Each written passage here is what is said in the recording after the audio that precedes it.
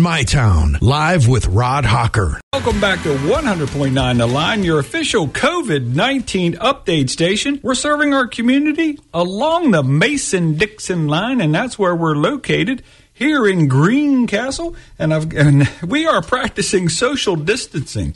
So then people call in on the phone instead of coming into the studio. I've got Becki Kipe here from Kipe's Upholstery. Or Becki, is your last name Kipe? No, it's not, but that's okay. Everyone calls me Becki Kipe anyway. Well, welcome, Becki. Thanks for calling in today. Thanks for having me. Oh, it was my pleasure.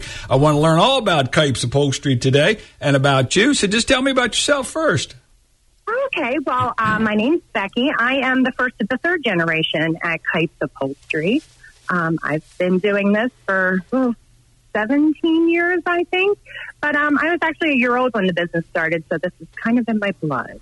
Oh, okay. You were a year old when the business started. How long has it been in business? A little over 40 years. Wow. 42. I'm 43, so yeah, 42 years. Okay. Yeah. Well, that way I didn't have to ask you your age. Yeah. Speaking of you. No. Wow. Well, so you're... I'm sorry, your father started, or wait, let's see. It was actually my grandfather. Okay. My grandfather and my aunt. My grandfather was a truck driver and long haul, and he was looking for something to do part-time when he was not in his truck. So he learned upholstery from a friend and started kind of doing it on the side. Asked my aunt to start doing some sewing. And, it just took off. He retired from truck driving, and they started Kipe's Upholstery Shop. Actually, it was Alan Kipe and Daughter's Upholstery Shop initially. And it just took off full time. Well, that's fantastic. So, how many employees do you have at Kipe's Upholstery, Becki? I mean, we'll get into the whole shutdown thing in a little bit here, but let's just talk about the business at first. How many employees do you have? There's 5 of us right now. My grandfather has since passed, but Cheryl still owns the business, my Aunt Cheryl. My mother has been there, I think, 25, 26 years. She came on. And I've been there, I said 16, 17, I can't remember now. And then we have also 2 others from the third generation, my 2 sisters.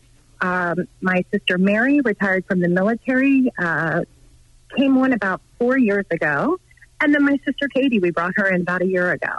So we're all related, and all 5 of us women. So kind of unique in this business. Wow, that sure is. And what I find unique in this business that you're in, a lot of this is like a one-man band or an owner and a son, or like a two-person thing. To expand into 5 full-time people, it must be quite an operation there. So my hat's off to you for that.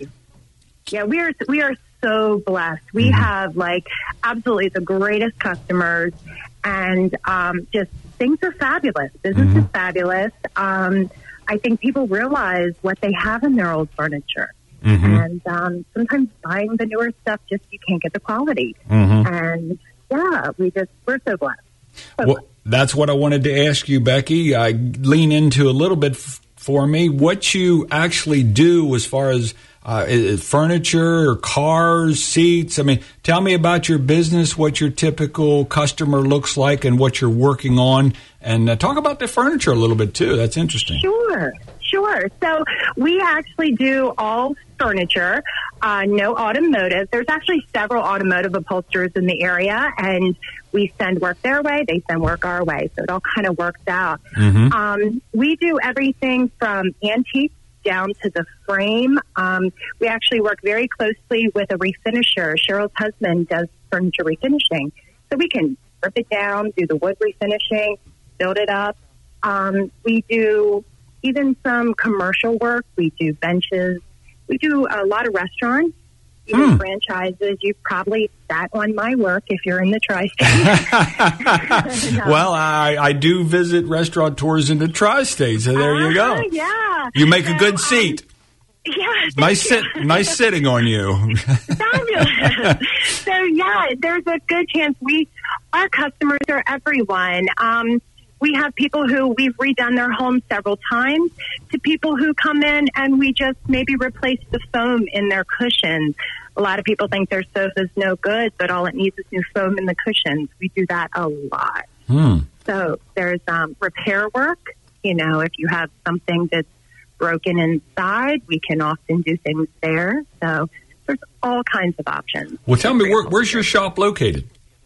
We are in the north end of Hagerstown, 19603 Long Meadow Road. It is a residence. It was my grandparents' home. My grandfather started the business in the garage, and there's been several expansions and a couple outbuildings, but we are still there at the family home on Long Meadow Road. Wow. Well, there's nothing wrong with that. And it's interesting, the correlation between you and a business in Chambersburg that is an upholster. He works out of his home. It's a two-man band there. And the garage. Mr. Bricker? Excuse me? Who is it, Mr. Bricker? Yes. Well, I didn't want to talk about competition on the face. I just wanted. Okay. I didn't. I just. Yeah. And you know, you just go to the house, and so it's you know, it's a good deal. Well, listen, it's 8:11 here in the morning, and I'm going to have to bounce out of here for a quick word from our sponsor. I got Becki on the line, and it's not Becki Kipe, but she's with Kipe's Upholstery. We'll be right back to 100.9 The Line. Okay, welcome back to 100.9 The Line. I am Rod Hawker, and we are your official COVID-19 update station, serving our community along the Mason-Dixon line, and we are south of the Mason-Dixon line right now. I've got Becki on the line. She's with Kipe's Upholstery. They're down there on Long Meadow Road here in Hagerstown. Welcome back, Becki. Thank you. Thanks for being with me this morning. I love these entrepreneur stories. We were just talking in the first segment how there's so much correlation between you and a business in Chambersburg, how the startup is and the family atmosphere, and you're doing a great job and good work. And we were talking about some of your demographics, or not demographics, but your work with commercial versus retail and all these good things. It sounds like you've got a great operation going there. Now, this is a bad time with this virus shutting businesses down. Let's talk about the shutdown for you. What has it meant to you guys at Kipe's? Well, we actually determined, we announced the day just before the governor did that we were going to have to shut down for a little while. Honestly, we couldn't get anything to sanitize. We couldn't keep our counters clean, and we were just running out of supplies. So then later that day, the governor ordered the non-essential shutdown. It is wild. We have uncompleted work in our shop that is just it's killing us. Because, people waiting on something, waiting on a product, or waiting on their and you can't get in to do it. And we can't get in to do it. It's not safe. So it's wild. We miss each other. We miss our customers, and you know, we have this wonderful thing where we actually enjoy our job. Yeah. We love our job, and I think that's part of the hardest part is just not being able to get in there and get stuff done. Yeah. Well, we love our job, too, here at the radio station, but I think we love it because we get to do something and get out of the house. We were talking a little bit about, man, I don't know. I couldn't handle being cooped up for a couple weeks here. I don't know what I would do. So thankfully, we're blessed. We're essential, so we get to come to work and talk to wonderful people like yourself and hear their stories. And then that's not always an upbeat thing, but and again, common sense eludes a lot of people that are making these decisions because, like you, small upholstery shop, okay.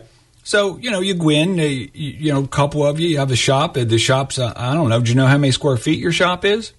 Oh, I don't know. I figured it out one time. I can't remember. Yeah, so we're small. We're in close proximity of each other.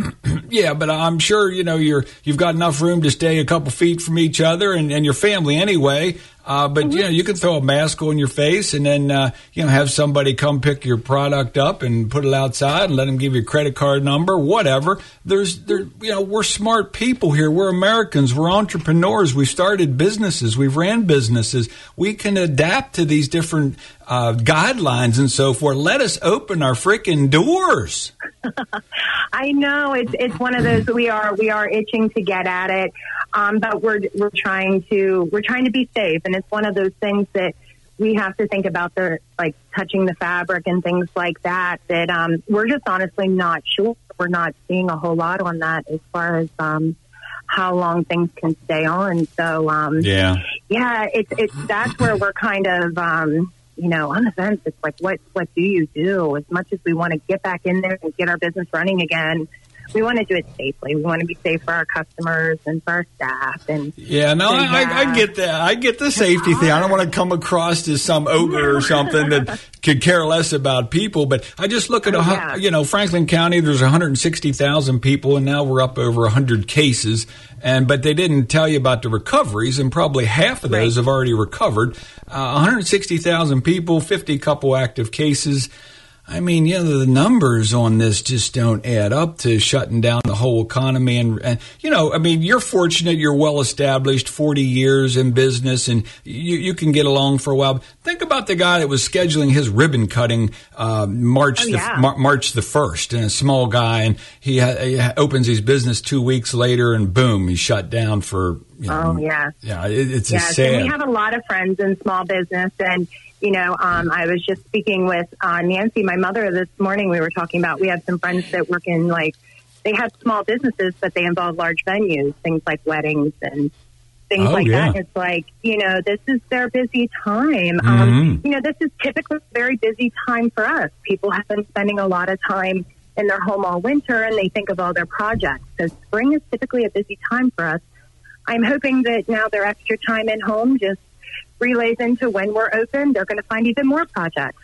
We're trying to stay positive on that one. No, that's a good way to look at it, Becki, and I think you're spot on. People are going to be home, but on the other side of this, we just don't know economically as far as pay and jobs. Are they going to be there when you come back? And this crazy stimulus program, this $600 a week additional unemployment compensation plus being unemployed compensation.